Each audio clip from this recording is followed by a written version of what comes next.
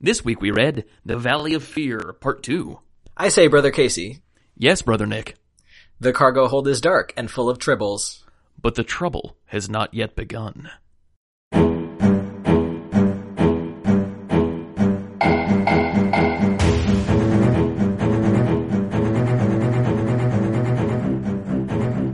The game is afoot, all our buddies. Welcome back to the final Podblum, the only Sherlock Holmes read-through podcast taking place in the innermost sanctum of a secret society in a town near you. That's right, the Burger King Kids Club has long arms. I, for my part, am Ol C.W. Hills, also known as Brother Double Dash, and joining me here is Brother Space Cadet, Nicholas Cohen. How you doing? Yes, I'm no longer sick, so that's good. Finally. Nice. Well, your brother Space Cadet and your brother Brandy Dragon. Was it Brandy Dragon or Dragon Brandy? It was... I would say... Okay, so it's from a thing I saw at Costco, which was a glass... Yes. It was a glass container shaped like a Chinese dragon, and it was sick as hell, and it had brandy in it. And so I would say that would be a Brandy Dragon. Brandy Dragon. Yes. Brandy Dragon Private Eye. Very it's good. Space Cadet for every day and Brandy Dragon when shit is real. Right. It's like the Jellicle Cat. You've got your everyday name. Yeah, your for special name and your secret name. Absolutely. Exactly. Well, speaking of beverages, Brother Space Cadet, what you sipping on over there? Okay, so I've got the tea that Jackie sent us. I picked 3 of them. The flavors I got were... She only let you pick 3? She only let you pick 3 too. Son of a bitch. I got 3. So I got 3 of them. I'll post a picture of the tins again because they're adorable, and just so you can have the names. Good. I have one called Sussex Downs, and I have one called Turkish Baths, and another one called Baskerville Bramble. The one I'm drinking today is Turkish Baths because it is I got here, it says white cucumber, white eternal spring, white peach, apricots, blueberries, cornflowers, and yeah, I don't know, it just sounded fruity and nice, and I was really sick and my sinuses were really stuffy. So I busted into it, hoping that some of the, I don't know, it just seemed like a calming kind of like really light tea, and it is, and I'm gonna, so I steeped it a little longer than usual just because I drink a lot of tea, so I wanted it a bit stronger. Sure. And, also because my sense of taste is still slowly returning, so I need as strong as possible so I can actually taste it. But yeah, it's really good. I think it's a white tea. So I don't know if I don't think it has any, white teas have like a tiny inconsequential amount of caffeine usually. Right, because it's not a separate species of tea, it's immature tea leaves, right? Right. And, I think so, yeah. And I know more about coffee than tea, sorry. Yeah, right. Baby tea. Delicious. So, the peach definitely comes through, and I don't know about the apricot. I don't know, it's just it's kinda light, and it's really refreshing, and it's calming. It really does taste like being in a bath. But just my mouth. It's bathwater tea. And that sounds horrible, but nope. I mean it in the best possible. It's like a bath for your taste buds. There we go. It's a bath for your mouth. It's a bath for your mouth. So yeah, it's really good. I love it. Thank you so much, Jackie. You're the best. Yeah, thank you, Jackie, and thank you, Adagio Teas, from whom they were procured. You can go to Adagio. You can find out all the wonderful teas they have. They have Night Vale teas. They've got TVs from the program Supernatural. They have, as our good friend Robert Parrott pointed out, not only do they have just like Sherlock Holmes teas, they have specifically BBC Sherlock teas. They have Elementary teas. They got Full Metal Alchemist teas. They got Pokemon teas. It's wild. Adagio Teas, not our sponsor, but if they'd like to be. Anyway, so The Valley of Fear Part 2. Before we start in on this, I want to discuss 2 things just quickly, one of which is also beverage related. So I just want to tell the wildest damn thing I have ever heard in my year of working at an urgent care. So all right, let's go. I got a call the other day from a pharmacist. I get calls from pharmacists every day, dozens of times a day. Sure. And they said, hey there, we got this prescription that seems a little sus. We think maybe somebody's credentials have been compromised. And I say, okay, look up the patient and see they haven't been seen in literal years. And I said, all right, what is it? Somebody try to get some Valium or something? Is it the John Mulaney special? What's going on here? And the pharmacist says, how about you try this on for size, friendo? How about a prescription for a pint of codeine cough syrup? And listeners, if like myself, you had trouble bringing a useful mental image of what a pint looks like to mind, picture a full-sized mason jar.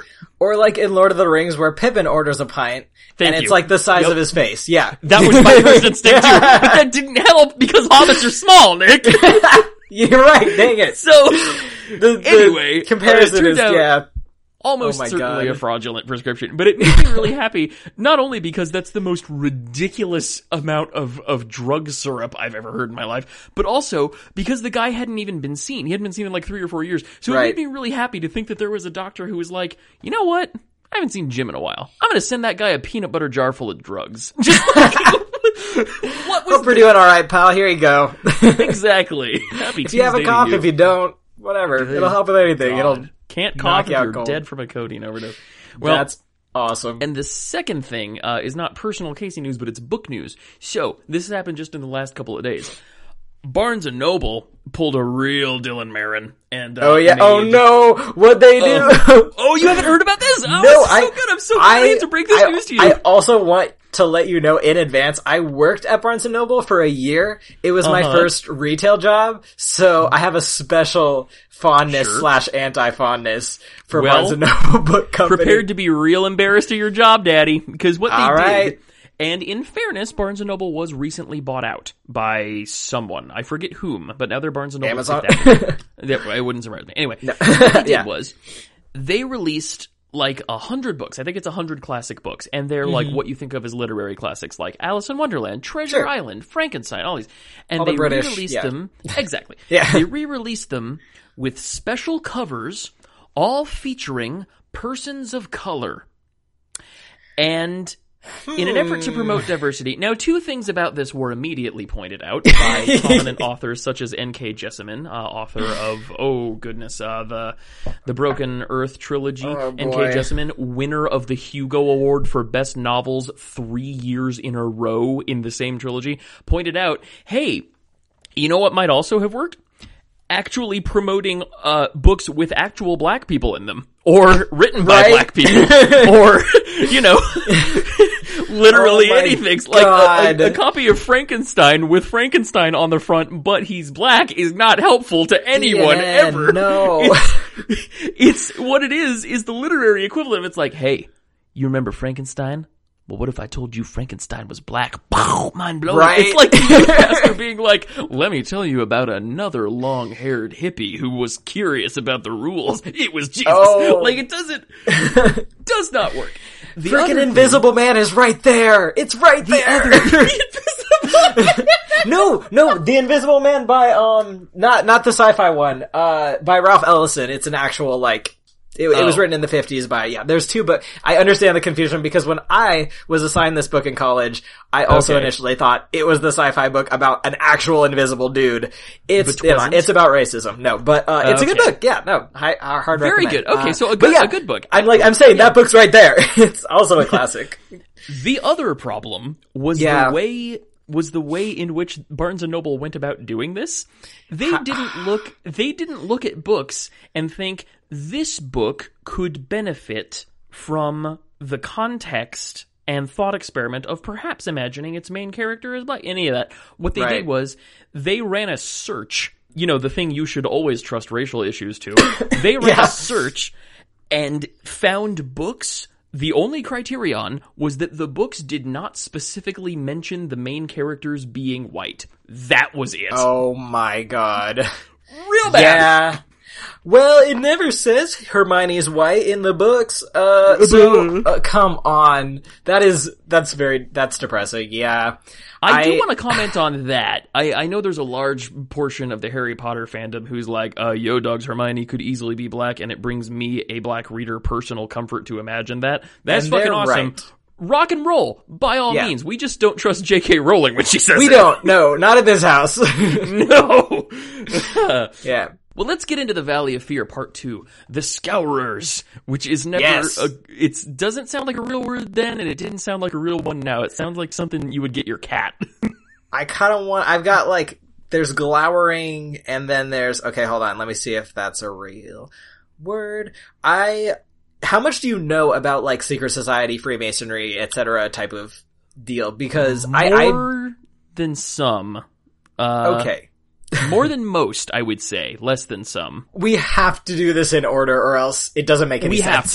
We have to. So a lot of the stories we can talk about as whole, complete things, but this right. demands that it be done in order. So, we, much like Study in Scarlet, which was also divided into 2 parts, the second half of this book is third-person prose immediately.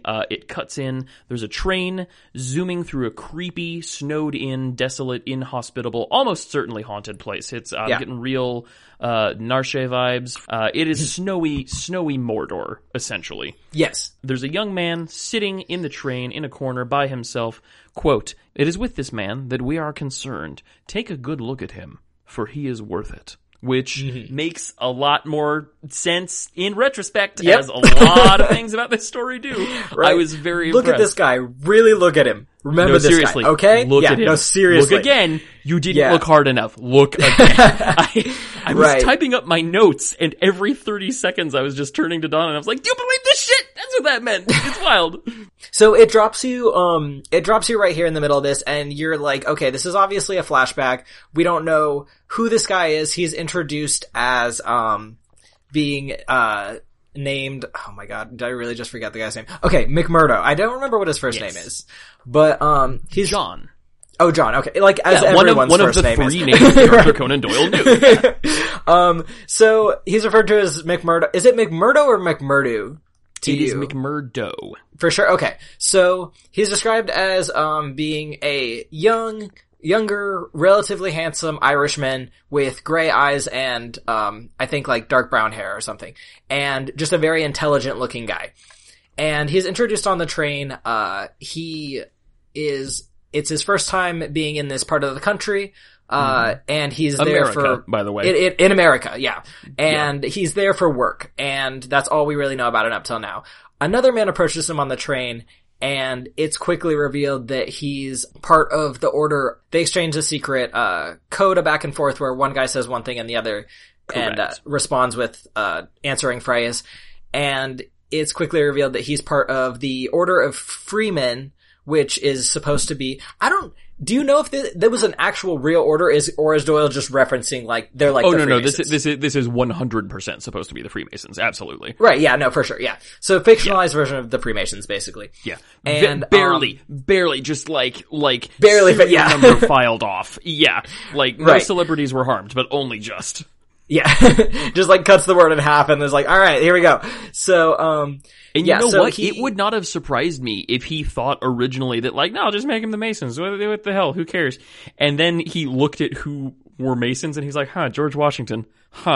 Every politician. Oh, a lot of our politicians. Maybe I'll just make them something else. Right? Like, I'm gonna rethink this real quick. Yeah. So, yeah. So, well, and let's be upfront about something. The Masons are a very real society. They are not a secret society. They're openly out there doing stuff. They're very charitable. They're a benevolent order of fraternity and philosophy. My understanding is that generally it's just like a club you can go to, and they have their own, philosophy and teaching. Read The Great Architect and religion and similar, a lot of which I'm intrigued by. But honestly, you know what? What was it we were watching? I forget. Maybe I was reading this story, but I'm like, who has the time to be part of a secret? It was the Stonecutters episode of The Simpsons. That's what it was. And I was like, who has the time to just go to a secret fucking place 3 nights a week and just spend hours? I want to go home, guys. That's what my secret society is. Right. You know who has time for that? Straight white men. Oh, I could not possibly comment. The Masons, to the best of our ability to determine, do not control the world. I'm sure they like us thinking that. Whether or not it's true, I don't know. Probably but who knows? They were at one point a famous club where anybody rich and powerful could join to be part of a rich and powerful, influential club. Washington, D.C. is allegedly, not allegedly, it's true, designed according to certain Masonic geometric principles, and so that's fun. To the best of our knowledge, they are not. Okay, well let's just continue, and we'll see what they're not in a little bit. Right. From what I like, my barely passing information about the Freemasons, I would imagine that the fact that they are somewhat secretive just makes people want to believe the absolute craziest, like the less you know about something, the more you can make up. 100%. Which is what, honestly, that's what fueled everything. Because what's the point of being in a secret society if you're not going to have a literal secret handshake and secret code phrases that you pass back? Of course you want that shit. I want that shit in my daily life. Everyone wants this. Basic needs. Secret handshake, secret codes. This is Maslow's hierarchy of needs. It's below food. You need it less than you need food, but more than you need, like, insurance or something. I don't know how far Maslow's hierarchy goes. But it's a big deal, and it has been for a long time. Like, there was an anti-Masonic political party that ran for office a couple of times. Like, that was their whole deal. Wow. That they were opposed to the Freemasons. I don't know. Well, and then there's conversation about the difference between the Masons, the Freemasons, the locked up Masons. That's not true. But, like, you can do that to me. I didn't know anything about it. I could believe you for a second. There are definitely other societies. Yes, Carl Notsagen. I've heard of him. Shut that up. Guy. The English professor. Yeah. So there are definitely other famous secret societies. Well, and arguably, like, if there are real secret societies that are doing crimes and controlling the world and stuff, arguably we wouldn't have heard of them, right? Yeah. Allegedly. Yeah, I don't know. Unless they're bad at what they do. So it's probably not a Hail Hydra situation where you've got Gary Shandling just going around whispering grossly in people's ears. Right. But the fictionalized version of them in this story is very much good at what they're doing. It's true. To the point where, like, and only in this particular town, it kind of puts it as like the Freeman Lodge that McMurdo's from was in Chicago, and he said it was pretty much like it was just a benevolent society. It was just kind of like, it was just a secret club. They did charity, they did brotherhood. And so he gets to the Vermissa Lodge in this mining town, and the guy he meets on the train is like, no, this is not going to be like how it is in Chicago. These guys are, renowned for being like, good pizza. Right. Like they have a grip on this town, basically. Everyone fears us. Everyone respects us. Correct. And you need to go directly to the boss. His name's Boss McGinty. You need to introduce yourself, and like, it's up to him from there whether he, approves of you or not.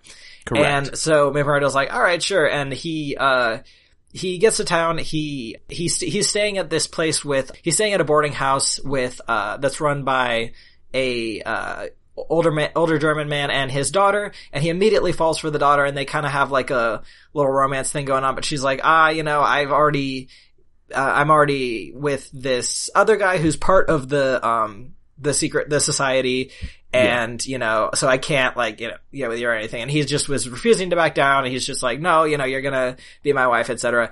And eventually, her dad realizes that he's part of this society, and is like, no, like, you gotta get out. Like, I'm not having you in here talking to my daughter at all. Like, I don't trust you, get out.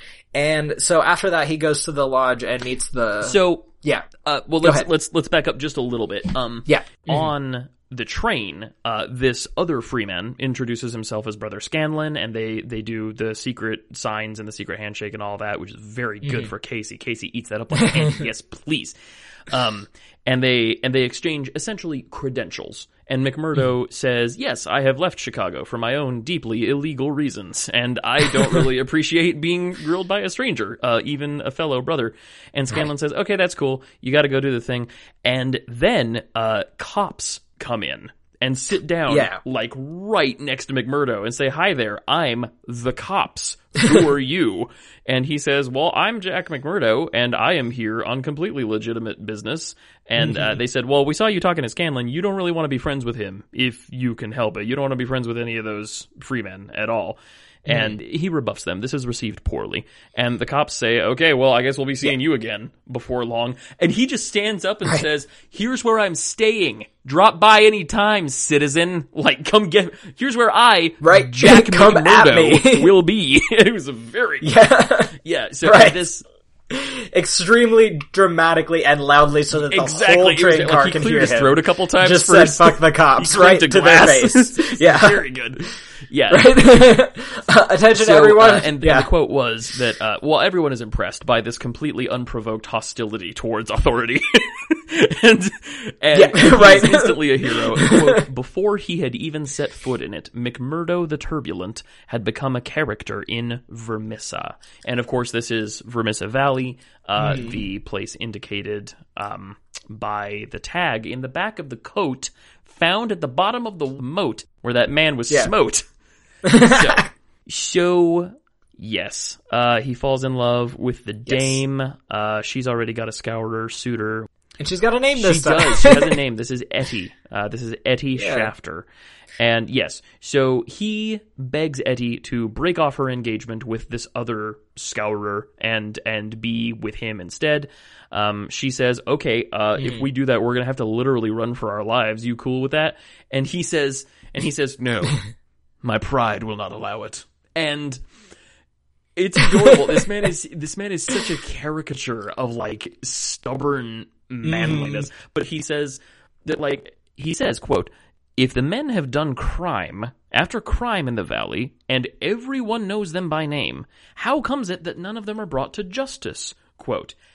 How indeed. Right. It's deplorable to think that such a thing would be allowed to happen on a grand scale among elected officials and other representatives in government. No, I cannot imagine, Nick. It beggars the imagination. It fairly staggers the mind to try and wrap itself around such a preposterous concept.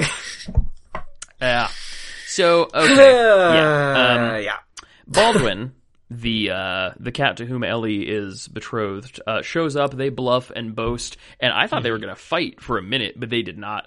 Yeah, I did too. Straight up, like, so right there. They go to see McGinty, the man he was supposed to have seen in the first place, but did not because he was lazy. They go to see McGinty and they say, "Okay, he'll smooth things over." So they go to McGinty's bar, which is like Cheers, but for murderers. It's Stabs.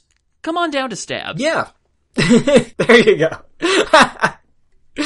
So he walks in, he immediately just heads straight to the boss and introduces himself, and this guy is just repeatedly described as just charisma over 100, just like, everyone he talks to, he can charm them. He, like, by all accounts, he should have been either punched or stabbed 3 different times before he even, like, starts talking to the boss, but he manages to avoid it each time. He talks to the boss. The boss is impressed. He immediately is like, "You know what? Sure, we want you in this, in our club." The boss, Baldwin kind of has some, drama with McGinty, and he's like, "Listen, but the boss, kind of is just like, "Nah, you guys are brothers. Just be cool. In this, like, together. You gotta, just be cool. We'll smooth it over right now." And he, like, forces them to... I love this part so much. Well, first of all, it was really good. It was really good, yeah. McMurdo impresses the chief and said, McGinty impresses McGinty by saying, "Look, I would be a valuable asset to your organization. You want to know why? Oh, I don't know. You guys like a little thing called money," and brings out some monies. And it turns out that he, much like the bad guy in the Garadeb story, is in fact a counterfeitsman. That he makes the damnedest fine faux bills you have ever seen in your life. They are practically indistinguishable from the real thing. So then Baldwin comes in, airing grievances, and McMurdo's like, "Dude, what's your deal? I said I'd fight you." Like, what? What's the problem? Like, I told you to come outside, you didn't come outside. Exactly. I thought we were done. And here I quote, "Bro, come at me." And the fact that you failed to do so is you dropping the issue as far as I'm concerned. But, so, he says, Baldwin says, this man's trying to move in on my turf here. McGinty says, "The young lady is free to choose for herself." To which Baldwin says, "The fuck she is." Right. And McGinty says, "Oh, I see. Oh, I didn't realize that." Chokes to meet you! Like, he literally just turns and he just starts like Vader style force strangling this dude. It says, "You want to be a body master? Mm-hmm. How about I'll make you a body?" Just a regular one. Throws him over a barrel and is just like, and after that he's done. Says, he's "No, like, alright, I'm not saying anything else against we're cool. him. Alright, I guess we're cool now. Wise and benevolent leader." Yep. Yes. Right. Yeah, it's made very obvious from the beginning that nobody questions reason. McGinty. He is utterly in control of everyone in the room at all times. He will absolutely kill you without blinking or thinking about it. Yeah. So McMurdo gets in, immediately becomes, part of this, it gets, not indoctrinated. Inducted. It's like inducted, there we go. Initiated into the society, which involves him being led blindfolded into a room, and, he gets branded on his arm, which is the triangle circle shape. The Al-Anon logo. That you see early in part 1. Right. And he just doesn't even blink. He takes the brand without even said he's had worse. Screaming or anything, and just immediately everyone is this like, guy's this awesome. guy is a badass, like this guy's awesome. We're like, and the boss is like, you know what, dude, you're going right. places here. We all admire you and all that stuff. And, and he goes, the very first, job that they do. So basically it kind of just spends the next couple chapters illustrating how this society runs, how they do their business, and what a typical, job is for them. It's always murder. I was gonna say, the secret ingredient is crimes. Yeah. Right? They're just a huge crime club, basically. They just go around, if anyone challenges their authority or says any bad word against them, they get hit. It's like the mafia, basically. And the first job that they go on is there's this reporter of a local publication, and he was saying something he published an article where he was like, this town is in the grip of this group, the Scourers. They're controlling they're controlling us. How long are we gonna put up with this? And they're like, well, we can't have that. Let's go hit this guy. And it's just this old man, and they show up to this, newspaper. The newspaper place. Yeah. And just, so Baldwin is leading the group. It's like a group of 5 guys. Murdo's there. 5 guys murders. 5 guys murders. And this murder is overpriced and really just okay? The funny thing is, I've never had 5 guys because I can't go in there because they keep big barrels of just straight, pure peanuts just right there in the building. So I can't even walk in there. Well, they just approved clinical trials for the first peanut allergy treatment so soon. Seriously? Yeah, I can have Snickers again? The thing about 5 Guys is Sweet, I find that obviously a really good proper restaurant hamburger, if you go to a nice restaurant, that's gonna be something special. But I find that past a certain threshold, any fast food burger that describes itself as being gourmet or upscale just basically tastes like more expensive Wendy's, which I'm not complaining about. Yeah. I think it's more for Wendy's than it does about them. But right, yeah, Wendy's just that good. Exactly. No, 5 Guys is just okay. Yeah, I think my favorite burger that I've ever had is, there was oh my gosh, let's see if I can remember The Habit. I found them in, near Valencia when I went to school at, in Santa Clarita at College of the Canyons. So it's called The Habit, like a monk's habit, the outfit that they wear. I don't know why that, inspired the name of the restaurant, but it was a teriyaki burger with grilled pineapple on it. And it was absolutely phenomenal. Whoa, and no burger I ever have for the rest of my life will compare to that burger. Yes, I will be forever searching for something to match the teriyaki grilled pineapple burger from The Habit. So good stuff. The Habit, not our sponsor, also, but if they'd like to be. But yep, I will, So there's none out here, sadly, but ain't that the way? I'm looking around. We do have a Wendy's that always plays classical music over the speakers, though. which is, it's great. I love it. Our local Wendy's just, I found my burger place pretty much as soon as we moved here because it was right next to my job, which is nice. It's a little family-run place called Haven Burgers. It's delicious. I love it to death. I took Thony and Dylan there when they came out to... I took them out there when they came out here to hang out with me last summer, and the owner still asks about them, which is great. Oh, yeah? Like, when are those guys coming back? Exactly. He also yells his really wrong opinions just across the entire restaurant about politics, and, like, you can't tell a man to... I mean, he owns the place. Exactly. What are you gonna do? It's real bad. Speaking of restaurants where the boss yells a lot, they're at McGinty's one night, and one night a copper comes a-calling. He is, and this distinction is important. He is not like police. He is mine police of the mines, like the coal mines, which was a private force, a private security force that the railways had put together because the local police... rent-a-cops. Exactly. Well, because the local police were completely corrupt and unreliable, so... yeah. So he shows up to speak to McGinty, and this is a Captain Marvin. We meet this guy. He is met very coldly, but doesn't seem to mind, and he recognizes McMurdo from their Chicago days, where he murdered a dude, but he's willing to let murder be bygones. So that's nice. Right, he's like, oh, McMurdo, I remember, don't think I forgot about that time you murdered that dude in Chicago. Like, I remember that. Yeah. But you know what? Just, like, you seem like you're doing okay right now. You're not really doing any crimes at the moment, so... No more murders, you. I'm keeping my eye on you, but, you know, as long as you don't do any more from now, you're good. And so that was weird, but that happened. Well, and then Captain Marvin takes off. He buzzes off out of there after McMurdo tells him to. McMurdo says, yeah, okay, whatever, get out of here. I'm trying to enjoy my evening. And he does so. And like, everybody liked McMurdo before. They thought he was a real solid dude, you're a real Ferris Bueller type. He is a king now because he just told the law to fuck off, and they did so. Right. He is a scofflaw bandit king. Everyone in there respects him. He's like almost second to the boss at this point. It's important to notice that like every time something happens to this dude, he comes out looking better and being more beloved by these people. It's pretty good. So yes, it transpires that the lodges, because there are a million lodges all throughout the country, much like there are with Masonic lodges. They trade men from lodge to lodge to do crimes, so that locally the crimes are seen to be committed by strangers. So which makes sense. Yeah, it does. That's actually a really good idea. Right. Yeah, like if I were going to be running a secret criminal crime lodge, I would try to do that too. That would be the best way to operate it. It totally makes sense. So, wine, women, and song transpire. Everybody is high on evil, and they, as you say, they go and they beat the living shit out of this newsman, essentially for doing his job, which sucks. Yeah.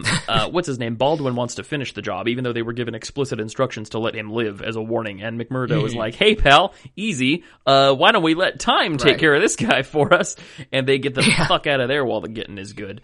McMurdo is very worried about like being seen because he's new in town and all this, and McGinty says, have no fears, boys, for we have a dozen witnesses that we are in the Union Bar at this very moment, which like, yikes. Like, you have a million witnesses that just say, no, they were here with me the whole time, prove they weren't. Right, yeah, there's constant indication, there's constant hints that of the power of this organization and the many branches. They're connected, they're organized to the extreme, like airtight, people from the groups get arrested constantly and just let off the very same day. Yeah. Because of just the influence is real bad. Incredible. Yeah. So the next morning, he's reading the newspaper. He doesn't have to go to work if he doesn't want to because he's a counterfeiter, which he's just making some money. Yeah, literally makes sense at home. So he's reading the newspaper. Yeah. The newspaper is real mad that its daddy got beat up, and they stop. There's a scathing editorial about the crime and corruption, and it stops just short of like outright naming the lodge. And what happens next, Nicholas? Yeah. So after that, something kind of odd happens. McMurdo gets a letter, saying, come to this park at this certain time and meet me there. And he has no idea who sent it. So he has no idea who, but of course he shows up, and it turns out it's someone from the lodge. Correct. It's Brother Morris. Brother Morris. And I wanted to talk about this guy real quick. Yeah. Go on. Brother Morris... He's important. He is very important. Brother Yes. Morris was the only one at this meeting. When they were talking about how great they were and how many local things they had in their pockets, he was the only one preaching any measure of caution. He's the one who said, hey, maybe we shouldn't literally murder that newspaper editor, just kind of take it easy on the local guys. Because he points out that, like, these guys are powerful and they're corrupt and their mastery is nearing absolute, but, like, they're kind of idiots because they have driven away or straight out murdered every, like, local business or business interest that opposed them, and as a result, they have left themselves surrounded only by powers that, by definition, were too big for them to threaten in the first place. Like, they have killed off all the small fish, and now they are a medium fish surrounded by very large fish. So, right, yeah. And everybody just blows them off and says, boo, sucks, shut up, nerd, booze, as is the custom. Yeah. So, it is this voice of caution, who has sent McMurdo this note. And what does he want to talk about at the flagpole? Basically, he kind of just wants to warn McMurdo basically about the depths to what he's getting into. No. This guy honestly really doesn't want to be part of this society anymore. He's got a wife, he's got 3 kids, and he's like, dude, if I do anything wrong, they will just kill me, and probably my whole family too. Yeah. And I don't want to be part of this anymore, but there's no way for me to get out because I'm already in it, you know, and you just can't leave once you're in it.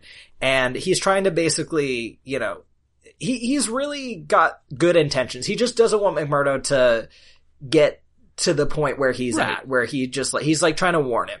And McMurdo's like, nah, I'm loyal to this. Like, you're not telling me that you're like weak or anything. And the guy's like, no, you know, and he doesn't even know that McMurdo's not going to immediately go back and tell the boss this and have that happen. He's just like, I feel like I can trust you. Right. And so I'm telling you this. And McMurdo's like, you know what, I don't agree with you, but I'll keep your word, I'm not gonna tell the boss. And he's like, alright, fair enough, see ya. And they make up, like, a reason why he would be talking to him. So he's like, you know, if the boss asks, just say I was offering you a job at my dry goods store. And that's basically the end of that conversation. But now we kind of have this, we have a picture of this guy who's just kind of like, I don't know, it just further, just kind of like, this guy kind of is just like, he's aware of how evil everything that's going on is. He's like, these aren't just people who are, you know, they just like murdering for the sake of murder. Yeah, basically. They do. They're just in it for power. Yeah. And they revel in it too much. Yeah. And it's clear that there are, like, 2 main philosophies in the group. One of them is your Baldwins and your McGinty's and your McMurdos. You're just crimes ahoy. Let's exploit this as much as we possibly can. And the others, like Morris, who are not so much in it for the crimes and who go along because they're terrified not to. But, like, he is implied to not be the only one who's like, hey guys, remember when we were about, like, charity and helping the community and not quite so much about murdering human men who have families and... Yeah. Right. Yeah. So he's representative of a small population, and it's an implication that the thing is not as solid as it seems. Yeah. It's very much based on just fear for those people and very little else. It's just kind of like, we all say that this is what we're doing, so we're just unquestioningly going along exactly. with it. We're all scared of Boss McGinty because we imagine that he'll have literally all of us killed, and he probably could. And he probably, exactly. It's not unwarranted. It's not an invalid fear. Well, so the next day, McGinty comes a-calling on McMurdo at his home and interrogates him as to his, you know, time as a flagpole sitta. Like, what were you doing talking to Morris, who I believe is disloyal? And this just really serves to underscore that there are eyes everywhere. You don't do anything in this town without Boss McGinty knowing about it, literally. So he's saying, he was offering me a job. I told him I'm a counterfeiter. I don't need a job, but thank you anyway. When suddenly, cops to meet you, they storm the place, and everybody panics, but they only want McMurdo. They don't want McGinty, which is hilarious. Because they suspect him in the beating of the editor. His counterfeiting setup is safely hidden, and McGinty's like, this is a public outrage. So they take him to the jail to find, like, all of his bros, the bros who were there the night of the beating, Baldwin and all them other cats, just waiting for him. Yeah. And it's like, oh no, we're in jail. We're such bad men. Right. Like, they have actually arrested everyone involved in this incident. Literally everyone. But literally every man who was there. Yeah. But even like the night that they're in there, one of the guards like sneaks in some whiskey and some cards for them to play with and just like keep them entertained during the night. So like they have like one of those electricity balls from that store in the mall that you put your hand on and it goes zoop zoop zoop. Right. Like a little hedgehog that plays the piano in a bow tie. Oh, right. So like from the second he lands in jail, it's clear that like this is not serious at all. Like they've already got people infiltrated, and he goes the very next day is just let go, and everyone else is left off, just immediately illustrating just the power of the reach of the group. Like they're untouchable basically. And not all in town are pleased about this. And an upright citizens brigade of townsfolk are like, this is kind of the last straw for them because they love this newspaper editor. Right. So they're going to settle this hash if they can help it. Yeah. So Nicholas, it occurred to me as I was reading this, like, do you think in our human world that skullduggery and intrigue and crime syndicates and similar, do you think they're like way more common than we think and they're happening like all the time all around us? Or do Holmes and Watson live on a planet that's like 90% crime? I honestly don't know. I'm like right in the middle. Yeah. Because on the one hand, I as a person I don't know. I just really truly want to think that everyone is secretly good. Yeah. And everyone has the best, like, interests at heart. But also at the same time, someone actually literally stole my ID and is using it to commit crimes every single day as their job. You might not and I was a direct victim of that. So, like, I do think that the majority of people are decent and law-abiding just out of fear of the law, if and nothing else. It works. But I definitely think that there's people who just actively get around it and are just like, nah, literally fuck the police, like I'm just gonna do whatever I want and try and catch me. But I don't know, I think I don't know. I mean, I think there's just a lot of elements to it, and I think that if I had to say if there was anyone involved in like really big serious crimes, it would be rich people. Yeah. And people who have like status, and the crimes that they're committing are so complex and systematic. And systematic. Big systems in place that like big self-sustaining processes, like right. Yeah. Like and I definitely don't level stuff.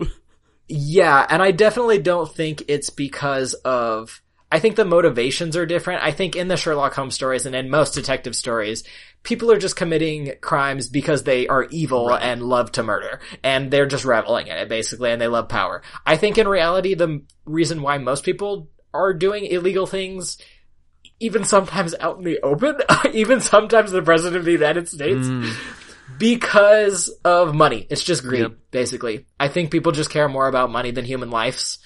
And that's I think the motivations are different, but I guess ultimately I do think that we do live in crime world, but I think it's a reasonable conclusion. I don't know. That's not the position I had when we started this tangent, but you won me over. Yeah.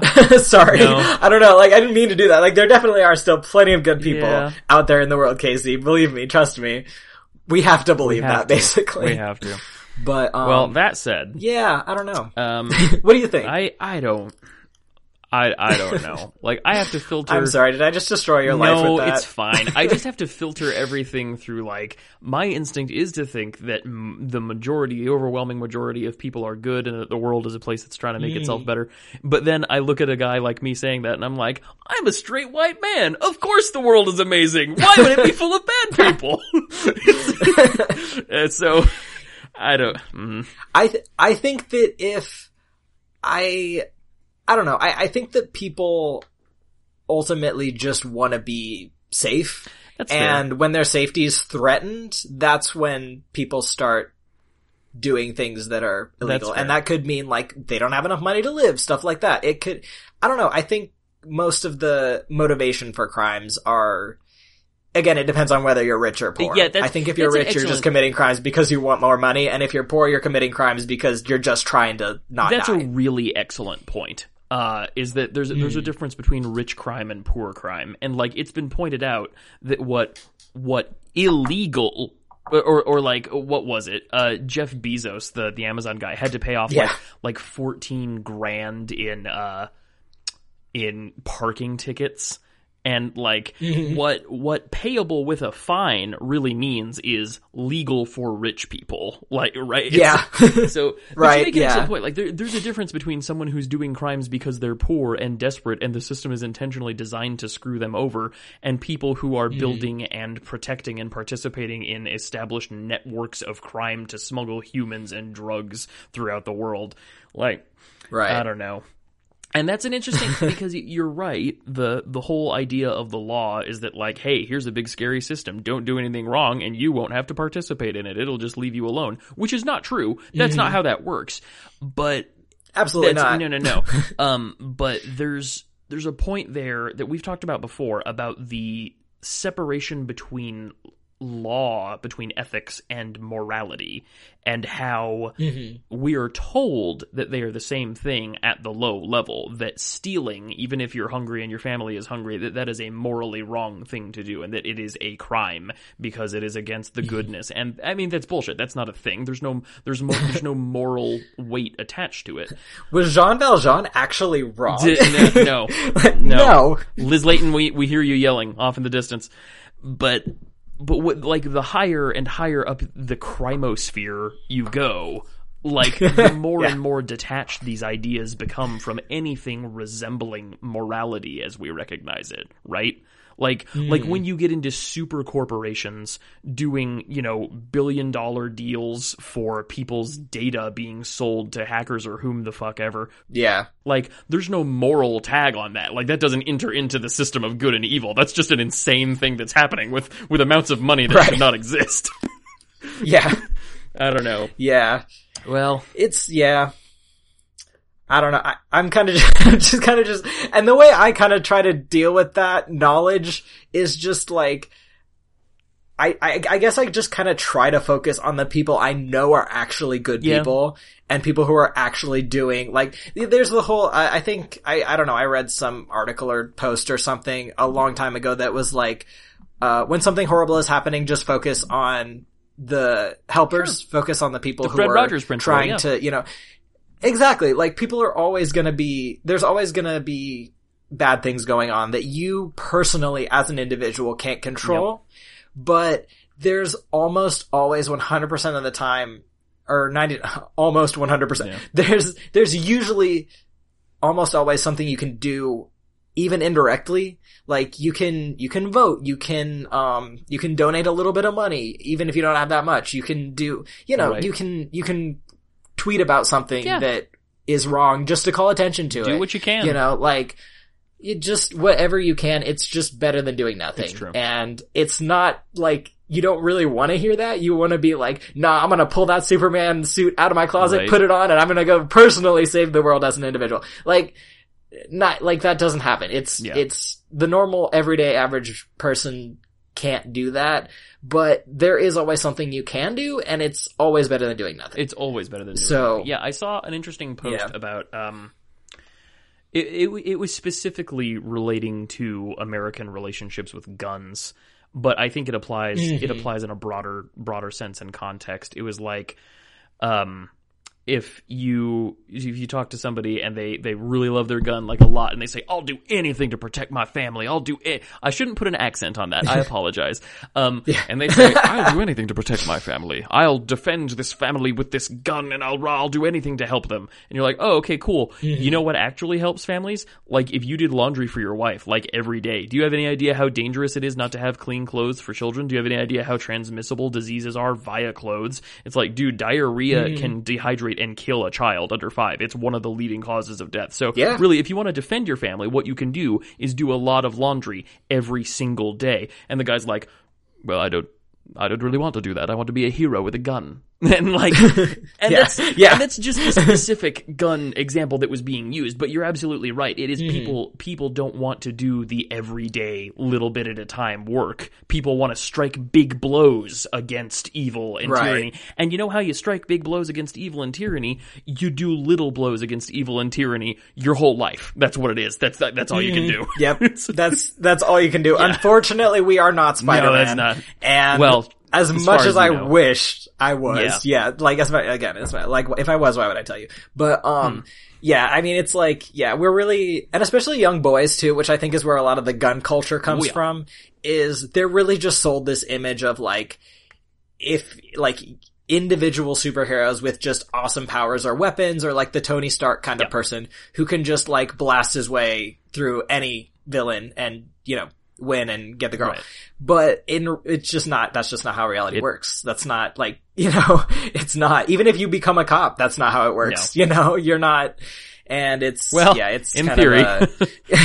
Yeah, I mean, ideally, but yeah. Well, speaking of cops and how systems do and do not work, we could talk about this all day, but let's not. We really could. Well, there was a very important vote in the Senate that had a very disappointing result today for us listeners. So, talk of accountability and of the rich being held to the same standard that everyone else is forced to be held to is much on our minds.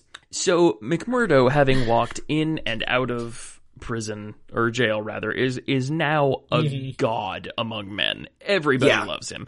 However, it has also earned him enemies in the lodge, such as Baldwin, because he's now got all this good press. And Eddie's father says, "Nah, dog, you extra cannot date my daughter now."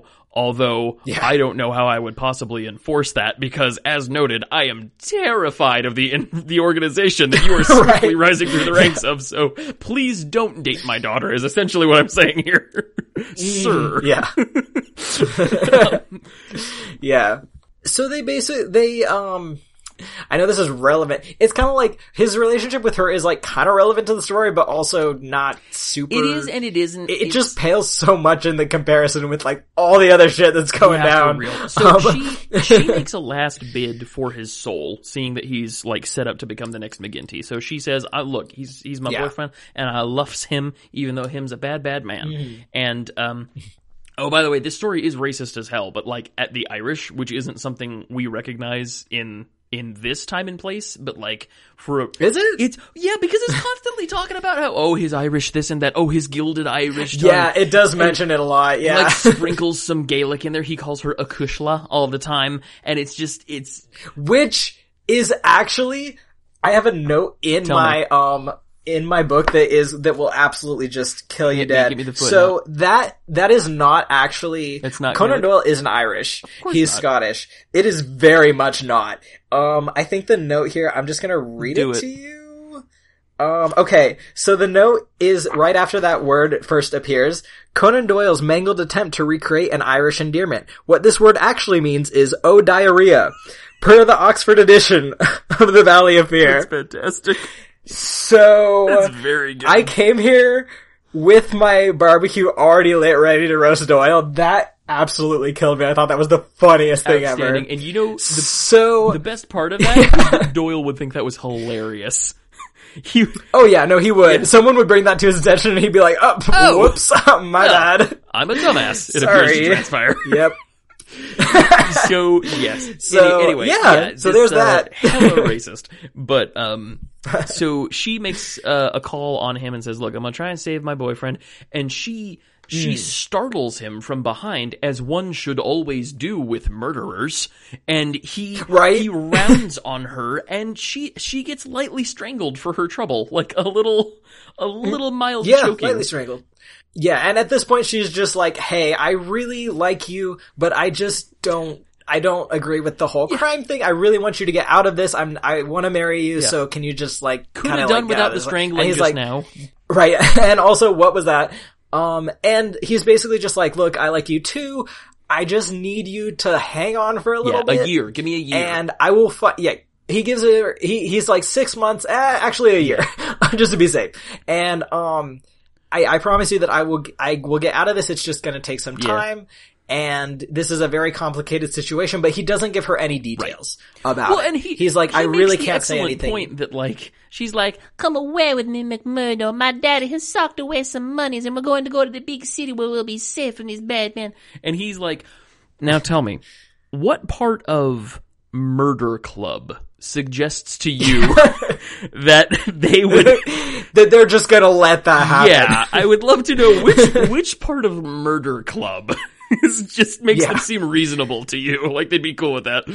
Right, yeah. And at this point, you are utterly in agreement with him that, like, yeah, no, there's no way that just him leaving and taking off and disappearing. You can't disappear at this point. It can't be done. And it's important to note that throughout this entire thing, Jack McMurdo is painted as a bad guy. Certainly. Not a good dude. No, he's a crimesman. He's a crimesman. Yeah, he's crime. But that he has a code of sorts, that he has a sense of, I don't know that honor is the word. He's honestly got like kind of a Klingon sense of honor in that he doesn't necessarily apply moral weight to actions, but that he holds his own actions accountable and that there are things he will and will not do. So like he is, you know, to quote Maxwell Smart in the seminal 2008 masterpiece Get Smart. I saw that 4 times in the theaters. I love that fucking movie. Oh my god. Did you ever watch the show? Like the original show with Don Adams? Based No. off of? I did not, because the seasons aren't available on Amazon. I'm very sad. No! It's so funny. But the movie was also really funny. Yeah. Maxwell Smart describes the bad guys as saying, yes, they are bad guys, but that is what they do, not who they are. And that's not always the case, especially when the case is presidential. But, in this particular instance, it seems to be true. McMurdo does bad guy, not is bad guy. He seems to genuinely care for Eddie. It's kind of one of those situations where you're getting the point of view of a criminal, of someone who's not a good person, but you're still kind of like, you're not really rooting for them, but you are just like interested in what happens. Because and especially compared to the rest of the people in this group. Like, he's not just a wanton slaughter man. Like, he's not doing it for the love of it. He doesn't enjoy it like they do. There's a bit where Baldwin murdered some dude and they have him reenact the guy dying and screaming for his life and shit. And like they all do it with this like ghoulish delight. And McMurdo's over there just drinking and like, I'm not about this life. He doesn't really engage in the like, he's not really reveling in the murder. No. And even, there's a job that comes, I think it comes after, I think we're going mostly in order. I think so. Where he's in charge of a job where he has to kill a owner or manager of a particular mine, and this guy's like an old soldier. They've been after him for a really long time. They keep attempting to kill him, but failing, and the boss is like, the only way we can possibly kill this guy is if we just blow up his house.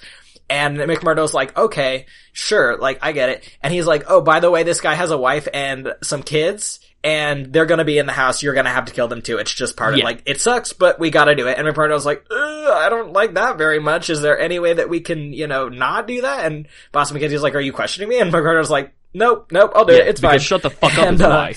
Yeah. Right, yeah, exactly. So he's not in the same league as the people who are, like, reveling in the murder, but he's also not like Morris, where he's just, is it Morris? It is Morris. It's Morris, right?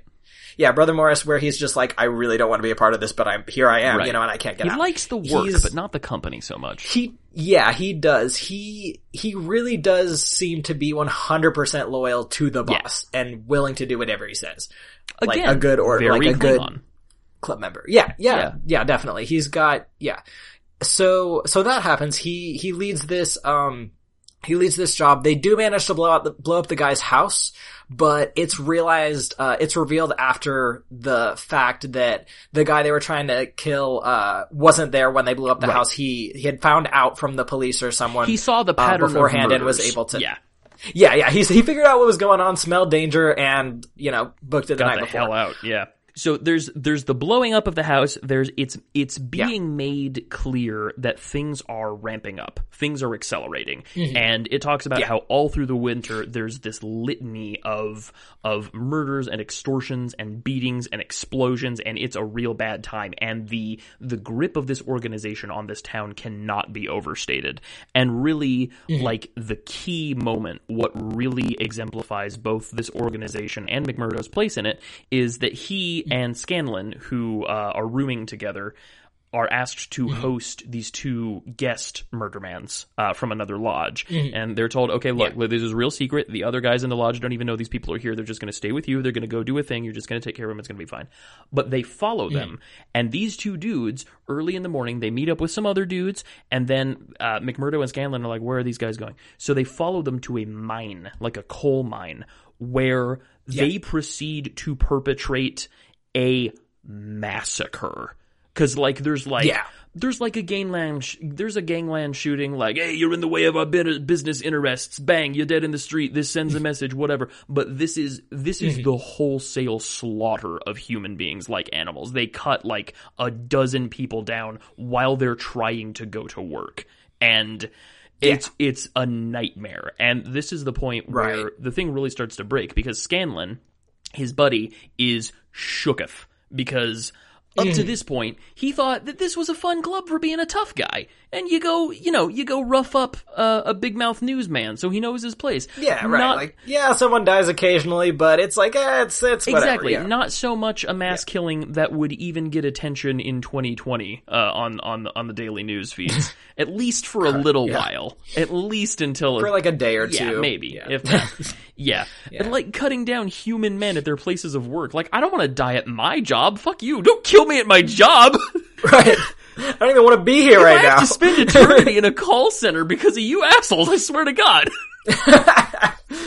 But, yeah, and that's where it's really exemplified that, like, Scanlan is not okay with it. He's not cool with the murders. And McMurdo says, like, they killed a lot of people, but he's unrepentant about it. As far as he is concerned, those people played stupid games and won stupid prizes by opposing the Lodge. Right, he's like, it's a war, and this is how it goes. Exactly. He literally calls it a war at one point, and in war, all things are permitted. Yeah, so I think, so shortly after that, I think, is when, and then, so that happens. Right. Things are obviously, like, tensions are as high as they have ever been.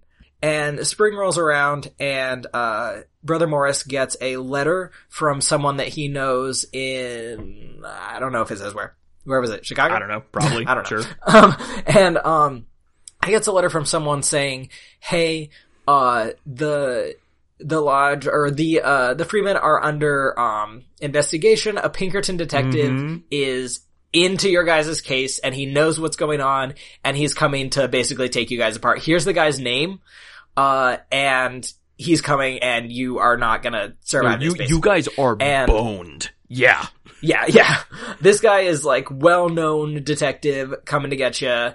Well, and basically, and a brief word on Pinkertons. So aside from being, I saw your whole face light up when I mentioned that. I love that. I got so excited when oh man. So aside from being a pretty good Weezer album, the Pinkertons were a private detective agency founded in, I want to say, the 1850s. They actually served as Lincoln's bodyguards for a long time, and they claim to have foiled a plot or two against him in their time, which, who knows. They're also notable. Not all of them, though. Well, not the one that worked. We had plans for everything except small balls of lead. They're also R.I.P. Abe. RSVP President Lincoln. So they're also notable for hiring women and minorities, like always. Damn. Which is both awesome of them to do, and also because who would suspect in the 1800s a woman or a minority of being It's super smart. Exactly. It was very good. So here's the thing. They started out as private detectives and private security, and then became nightmare people. Oh no. Yeah. The reason this is a big deal is because they... God, I don't even know how to explain this. So they were hired as strike breakers and as union busters during the early unionization efforts. Their motto was "We never sleep," which is terrifying. And the way it's best put is that these men are not cops, and as Morris says to him, quote, "It's not a take it or miss it government concern. It's a dead earnest business proposition." So it's like, this is money. And he makes the point that, like, the people who have hired this detective, it's 5 corporations and 2 railroads. 7 major companies have said, look, these guys have been fucking us up and we need you to do something about it right now. Just do it. I don't care. Here's all of our money. Yeah. Just whatever we're paying you cannot match what these guys are taking from us. So, like, this guy is a Terminator, and he is coming to end them. They are terrified, and they are correct to be so. Yeah. So, Morris says, I don't know what to do about this. You guys are the murder mans. I don't want to be. I'm not a murder man. Whatever. And so McMurdo says, okay, I'm going to take this out of your limp fish hands. And your trembling fingers. Exactly. Well, what's interesting is that Morris he's clearly the conscience, right? But he's also such a fucking dweeb. He is, like, you already joined that, like, you're done, dude, like, I'm sorry. Like, Narc. I don't even know how you're still in the, like, in the club at this point. God, whatever. He's so, like, the boss is constantly saying, I got my eye on him, I got my eye on this guy, we're just gonna end him one of these, and then he doesn't. He just lets him hang around for some reason. Okay. Conveniently so he's like, alright, don't even worry about it, I'm gonna take this letter, I'm gonna take it to the boss, I'm not even gonna mention you, it's fine, I'm taking it, don't worry about it. Yeah. So, but before going to the boss, he goes home, he burns his evidence dungeon, like he gets rid of his, like he opens the secret room he's got his counterfeiting shit in or whatever, and he's like, no, I'm not even, this is gone, no, all of it, I don't care. And he tells Eddie, like, we might need to go, like, literally any second, because, like, the devil is coming here for me personally. And then he heads to the lodge. Yeah, he warns her, he lets her know that, like, one word from me and we are just getting out of here. Like, we're gonna leave, but I have to take care of something first, and I have no idea how it's gonna go, so just letting you know, just be prepared for it. And she's like, alright, whatever you say. And, so so he goes back to the boss, and he's like, alright, everybody pay attention, I've got intel that a Pinkerton detective is coming for us, and he's a super powerful, like, there's no way, he's coming. And we have to, we gotta take him out, but we have to be really, really careful about it. And so he plans this whole, thing with the boss. He has the boss say, like, alright, we're gonna take the most powerful people, all of the best guys in the lodge, and basically, like jump this guy, like, you're all gonna he's gonna meet me at my house, and you guys are gonna hide, and we're gonna get him. We have one shot at this. We need to take him out immediately and completely the first time, or he will destroy and disintegrate us. So, honestly, you can do this part if you want. No. I just read it, so it hasn't really, like, it's still fizzing I don't know if I could do this scene justice like you could, So he explains that he actually knows this man on sight. That he met him on a train, that the man is pretending to be a reporter, and he's going around gathering information about the Scourers, and that the reason he knows he was a fraud newspaper man was because he actually went to the telegram office after the guy, and apparently this dude has been sending coded messages every day. So, what he says is, I'm going to go to this guy, I'm going to go to the telegram man who will know how to get to him, I'm going to offer him an exclusive on the Scourers, on the free men, and I'm going to say, okay, you come to my boarding house, you give me a lot of money, and I will tell you everything that you want to know. But little will he know, you guys will be lurking there, lying in wait, and then we'll just pounce on him, and bye-bye birdie. And what they plan to do after that, I'm sure I don't know, because, like, the Pinkertons were a whole detective agency. So... Right, like, this is an official force. Yeah, like, I don't know what the plan was after that. And it's just like, they were a militia. And, like, they still exist. They're still around, but they're probably just not murderers anymore. So if we have any listeners from the Pinkerton Security Agency, we're not throwing shade, but, like, y'all did some scary stuff in the past. But then again, who didn't? So they can't just kill him. They can't just, like, take him out when he's on, because they need to know what he knows. They need to know how compromised they are. So they conspire, they prepare to ensnare him. Scanlon, his roommate, he just doesn't, after the incident at the mine, he doesn't have any more murders in him. He's like Morris, he's not cut out for this. So McMurdo says, actually not unkindly, like, why don't you just get out of here? Just go to the movies. Here's $20. Go see a Star Wars, and don't involve yourself in this. So, like, a team of gruesomes, like the heaviest hitters, arrive, and I'm just picturing like a cartoon lineup, like not a neck among them. Yeah, just and they lie in wait. Yeah. So, they're lying in wait in one room, and they're listening for, what'll happen in the next room. And the Pinkerton arrives. The lights don't flicker, the birds, the sunshine and the bird song don't die outside, but they know he's there. And so he says, they hear talking. He comes in from the next room, McMurdo, and McGinty says, well, is he here? Is Bertie Edwards here? And McMurdo says, yes, Bertie Edwards is here. I am Bertie Edwards. Oh, shit! He's been the Pinkerton this whole time. The whole time. Oh, just like Sally. I literally shut the book for a second because I had to process it and just rethink the whole part 2 all over again. Yes, it changes everything. Everything we knew about this guy. It was such a good twist. It was so masterful. Good. And like, why did his counterfeit bills seem so good? Yeah, he never counterfeited shit. He was just real money, which is so fucking hilarious to me. I cannot get over how funny that is. It's like, oh yeah, look how good this is. It was very good. Anyway, so right. This is met with, I text you immediately. I think you did, yeah. But I just wrote down, oh shit, in all caps. But, so like 10 real world seconds of absolutely terrified, white-faced silence transpire. Yeah. And then a Victorian SWAT team explodes through the doors. He's like, oh, by the way, I have 40 guys around this house. Exactly. There's no way y'all are getting out. This is it. It's so good. He just reaches up and snaps, and it's very good. And like Captain Marvin, the very man, is there. He's got a shooting iron in McGinty's pie plate, and the whole thing is up. So. Right, and McMurdo's like, oh, hey, Marv. What's up? Like, hey, how you doing? Hey, Jack. It's very good. Yeah. So only his employers and Captain Marvin knew who he was. Those were the only people. Not his girl, not any of his friends, not anybody. Which also very much explains why Captain Marvin was so cool with the fact that McMurdo had committed a murder. Exactly. And he was willing to just, forget about it. A McMurdo, if you will. Yeah.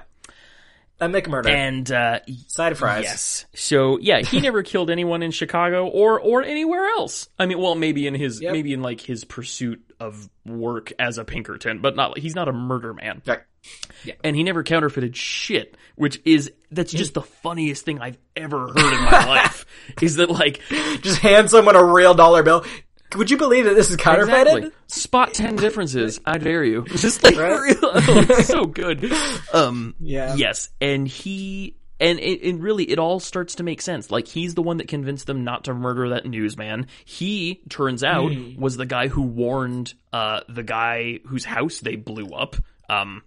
He has done his level best to either prevent or at least mitigate as many murders and crimes as he could while he's been here. And so much of it made sense looking back while I was typing up my notes. It was so good. Right. I was very impressed. Just instantly everything clicked. Yeah. It was beautiful. It was great. Yeah. It was great. So everybody's jail forever after.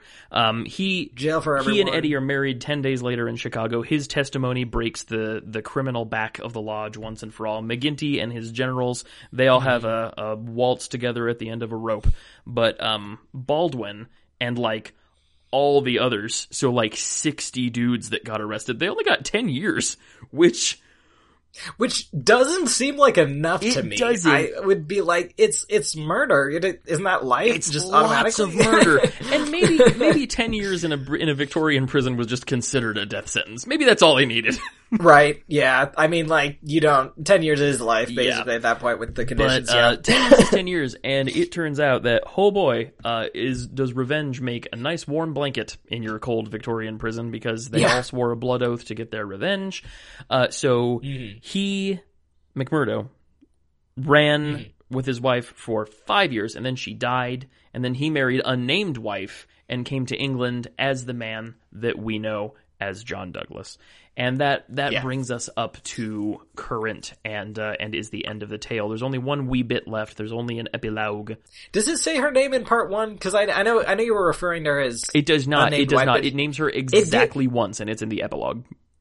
In the in the epilogue, she signs a letter and it's signed Ivy Douglas. And it's like, all right, well, there's her name. He thought of that at the last second. Because he couldn't have her. She sends a letter. Okay, well, we'll get to that, is it? Yeah. So. Yeah. It's the epilogue now. It's some time later. John Douglas is super acquitted because of self-defense, which is fair. And I just want to wonder, because, like, abuse of a corpse is a thing, but did the court look at, like, so you killed a guy because he was trying to kill you, and then you put your clothes on him. Well, that's weird, but it's not a crime, as far as I'm aware. So, right? Yeah, but what, you know what, forget it, just go. Just get out of here. So Sherlock tells them to get the hell out of England while the getting is good, because now the Lodge knows they're there. It'll probably be fine. Sell your literal castle. You'll be okay. Yeah, don't worry about it. Just, yeah. And it kind of, how this all connects back to Moriarty. Moriarty is the bookend of this story, basically. This whole thing is an amazing story by itself, an awesome mystery with an amazing backstory, and it does double duty to basically set up for, the, Holmes' confrontation of Moriarty. Right. It's basically like, okay, you see how powerful and far-reaching the Lodge was, this organization? Moriarty is even above that. Like, just show you the full extent of these guys' powers. Moriarty is basically even more. These guys are one finger on one of Moriarty's hands. Yeah, Moriarty is even behind, all of this, and Holmes still doesn't know how. Correct. It's basically just like, okay, so Moriarty isn't, but how is Moriarty connected to all this? And Holmes doesn't know, and it just ends with that. Yeah. It just ends with Holmes being like, I don't know, I need more time. I just need time to figure it out. And that's like, that drops pretty heavy, I think. It does. Cause it's really Holmes desperate. just straight up admitting he doesn't know something, and just ending the story like that was really good. It was very dramatic, and it totally worked. So Cecil Barker shows up. He comes a-calling with a note from, unnamed wife, whose name is actually, as we noted, Ivy Douglas. And it's like, I'm pretty sure the only reason she got a name is because Doyle realized, well, wait a minute, I can't have her send a letter and then say, unnamed wife Douglas at the end of it. I'm pretty sure that's what happened. But it's a note from her that they were heading to, I believe it was Africa. Cape Town, I believe, is in South Africa. And that Douglas, or McMurdo, or whatever you want to call him, was lost overboard and presumed dead. Barker says, well, it was those scourers, right? It was them Lodge boys. And Holmes says, no, dog, this is Hundo Moriarty. Although the Scourers did hire Moriarty to act as sort of a native crime guide in England. So it was the two of them working together. So. Gotcha. Yeah. I thought that maybe he faked his own death again, and that was free now, again, living just in case. Africa. That's what I choose to believe. I don't know. It's the happier ending. Anyway, so Cecil Barker is infuriated about this, that after everything, his friend got after all. And Holmes says, you heard me warn this man on Burlstone Manor House that the coming danger was greater than the past. And Cecil Barker says, do you say that no one can ever get level with this King Devil? Which is a really fucking cool thing to say. And I'm gonna... Sounds like a lyric from a metal album. And he says, no, I don't say that, but you must give me time. And that's it. It's just a sad ending. Holmes says, yeah, I'm sorry, your friend died, and I can't do anything about it right now. Right. Yeah, it's heavy. Yeah. It really is. And I mean, just the fact that also he says, like, just the me. Like, you must give me time. Yeah. I have to take for it. This is on me. All of this, which is a lot. I mean, like, Holmes is extremely smart. He's the best detective in England. He's Sherlock freaking Holmes. But still, that's a lot. Yeah. For one guy, and a doctor, and like, it's really cool, and I almost like wanna, if you will allow me to insist that we read the final problem next, because it is like the Moriarty story, and I think that it would be a little bit of nice continuity just this once. I love the random element of it, but it's like, I just really am excited I can to accept get a thematic link. Yeah. Absolutely. It'll be a nice little break from this. And it wasn't a long book, but it felt really long in the context of what we normally do. So we probably dropped a lot on our listeners, but yeah, there's a lot. And also the fact that it felt like two books, because part one was its own story and then part two was it definitely wasn't like a Hound of the Baskerville situation where like it all is very continuous and is, but, takes place in the same place and time, but it was neat. I liked it. Seeing having two totally very different mood, halves of the story and having them end up weaving together so well at the end was great. Like, Doyle did an awesome job with this one, honestly. Like, It's so funny because you usually see, I don't know, at least with me, I know I've read a lot of authors who write short stories and also novels. Mm-hmm. And one is usually, I don't know if you've experienced this, but one usually ends up being better than the other. Yeah, you're usually better at one or the other. Yeah. Right. But I think Doyle honestly does equally good in both. I think his novels are, you know what? I would say probably the short stories tend to usually be like maybe a tiny bit better, mm-hmm. just a little bit, but they're both great. Like he honestly does really well at both. They're different art forms, and they require different techniques. And mm-hmm. I think Doyle was more comfortable with the short story. I think he was probably better at it, but that doesn't mean like because you don't have the breadth in a short story to set up a twist as incredible when it turned out he was the pig. I was sitting alone in the lunchroom reading this, and I was just like, what? Right. It's incredible. I took a bite of my chicken sandwich in fascination. Well, like, and I know this is always my go-to, but like Jim Butcher, The Dresden Files, 15 novels, mm-hmm. all of which are very good, to greater mm-hmm. or lesser degrees. But like, he only has 2 short story collections, and the first one is not great. And it's not because he's not a good writer. It's because when you're used to writing 300, 400 page novels, it's really hard to know how to navigate the waters of a short story. And he's a successful author who's done other stuff. This is just what I know him from. But like the second volume of short stories he had clearly learned a lot, and not only were they more satisfying stories unto themselves, but they also played into each other a little bit more. So he realized, that the short stories could have kind of not a separate continuity because they were still in continuity with the books, but like that they could have a different relationship with each other than the books did.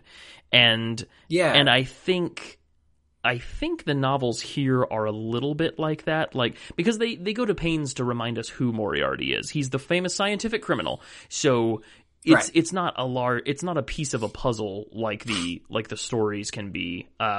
It stands really well on its own, like as a thing you could just pick up and read and not know anything about Holmes. And I think that's what's really impressive, that he maintains that sort of, not isolation exactly, but that like, because most of the stories can stand on their own, whether you know anything about Holmes and Watson and their relationship and all this. And the novel has to take the time to set up who Moriarty is, just in case you don't know, and just in case you didn't. Right. And see, that's the thing. They make Moriarty, he's the secret big bad of this whole thing. But if you haven't read the 2 Sherlock Holmes stories prior to this that mention him, you have no way of knowing that. So they have to spend time setting him up as the big bad. And as a result, Holmes and Watson don't get a lot of characterization. Like Watson he isn't even a character in the first half. Like he's there recording, but he doesn't really interact. Mm-hmm. Not really, yeah. Yeah, so it's a different art form, and I think in this one it was pulled off especially well. I'm not gonna lie, I wasn't especially enjoying the second half until the twist, and then I wanted to go back and read the whole thing. And then again. What a twist! Yeah, right, yeah. God, it was so good. Anyway, good book, and thank you, Andrew Orsi, for choosing it for us. Right, yeah, no, it seemed like a task at first, but then once I got into it, I was like, it was still a task. But it was a task. It still was, no. For sure, and so next week, we'll read the final next week, it's an actual word this time. I know. Next week. The final podblum. No, I got this. The final podblum reads the final problem. There it is. It's our most difficult to say episode yet, and that is saying something. So go ahead and read that for your Holmes work next week. You can go ahead and follow Good Game, Great Game. You can find us on Patreon if you are so inclined, where if you wanted to patronize us to the tune of $5 a month, you'll get episodes most of a week early when I'm able to edit them by Thursday. You'll also get the exclusive goof arounds we do in the pre-show before we start the show proper. Real good one this week for a lot of reasons. And also, we are going to be putting up on the Patreon they're not side projects, they're things we want to do in the future, but that we won't be able to launch right now, but we'll throw them on there when we're able to, and maybe you'll get to see a little something that won't be available to the rest of the public for a long time. Oh, also, a little sneak peek. We're also going to actually start doing those movie review episodes. We promise. It's just... We promise. We suggested that at a time that was particularly busy in all of our lives, and it turns out that time isn't over yet. So, but we're going to... It actually turns out to just be my whole life. Yeah. So, it just never stopped. Things keep happening so much. But all the time. The first movie review episode we're doing for our Patreon feed, you have to be a patron, $5 a month in order to hear it. It's such a good movie though. It's a great movie. It's gonna be, the list of movies that we have planned are extremely diverse. Oh, it's a tasty list. It's something else. Yeah, it's great. Good. It's a regular charcuterie board. It really is. But the first little salami slice we've got is a German film called Goodbye Lenin, about a young man whose mother goes into a coma before the fall of the Berlin Wall, and when she comes, and that was Dylan's movie. We're doing the three of us where we each have a list of, I think it's 8 movies each. And we rotate between whose movie we picked that week. It's true. So it's a surprisingly fun, really sweet, kind of sad movie that is in German. So if that is your bag, go watch it and then come listen to us talk about it after we get that recorded. Well, all right, all our buddies. Yep. You can find us on Twitter at The Final Podblum. Please do tweet at us. We've got a really great community of fans who talk about birds and art and other shows. Awesome people. Yep. If you've got a podcast, which seems likely. I mean, if you've got a podcast, who doesn't have a podcast these days? Let us know. We'll toss you a shout out. Until then, all our buddies, don't be a crimesman if you can help it, but if you have to, don't feel bad about it. No, that's a bad message, and I regret that immediately.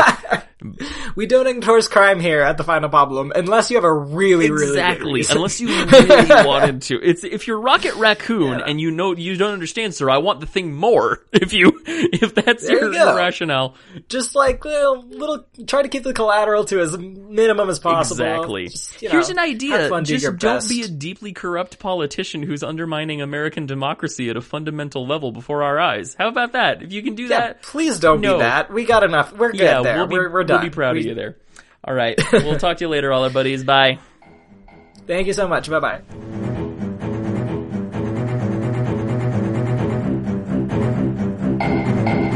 But the trouble has not yet begun.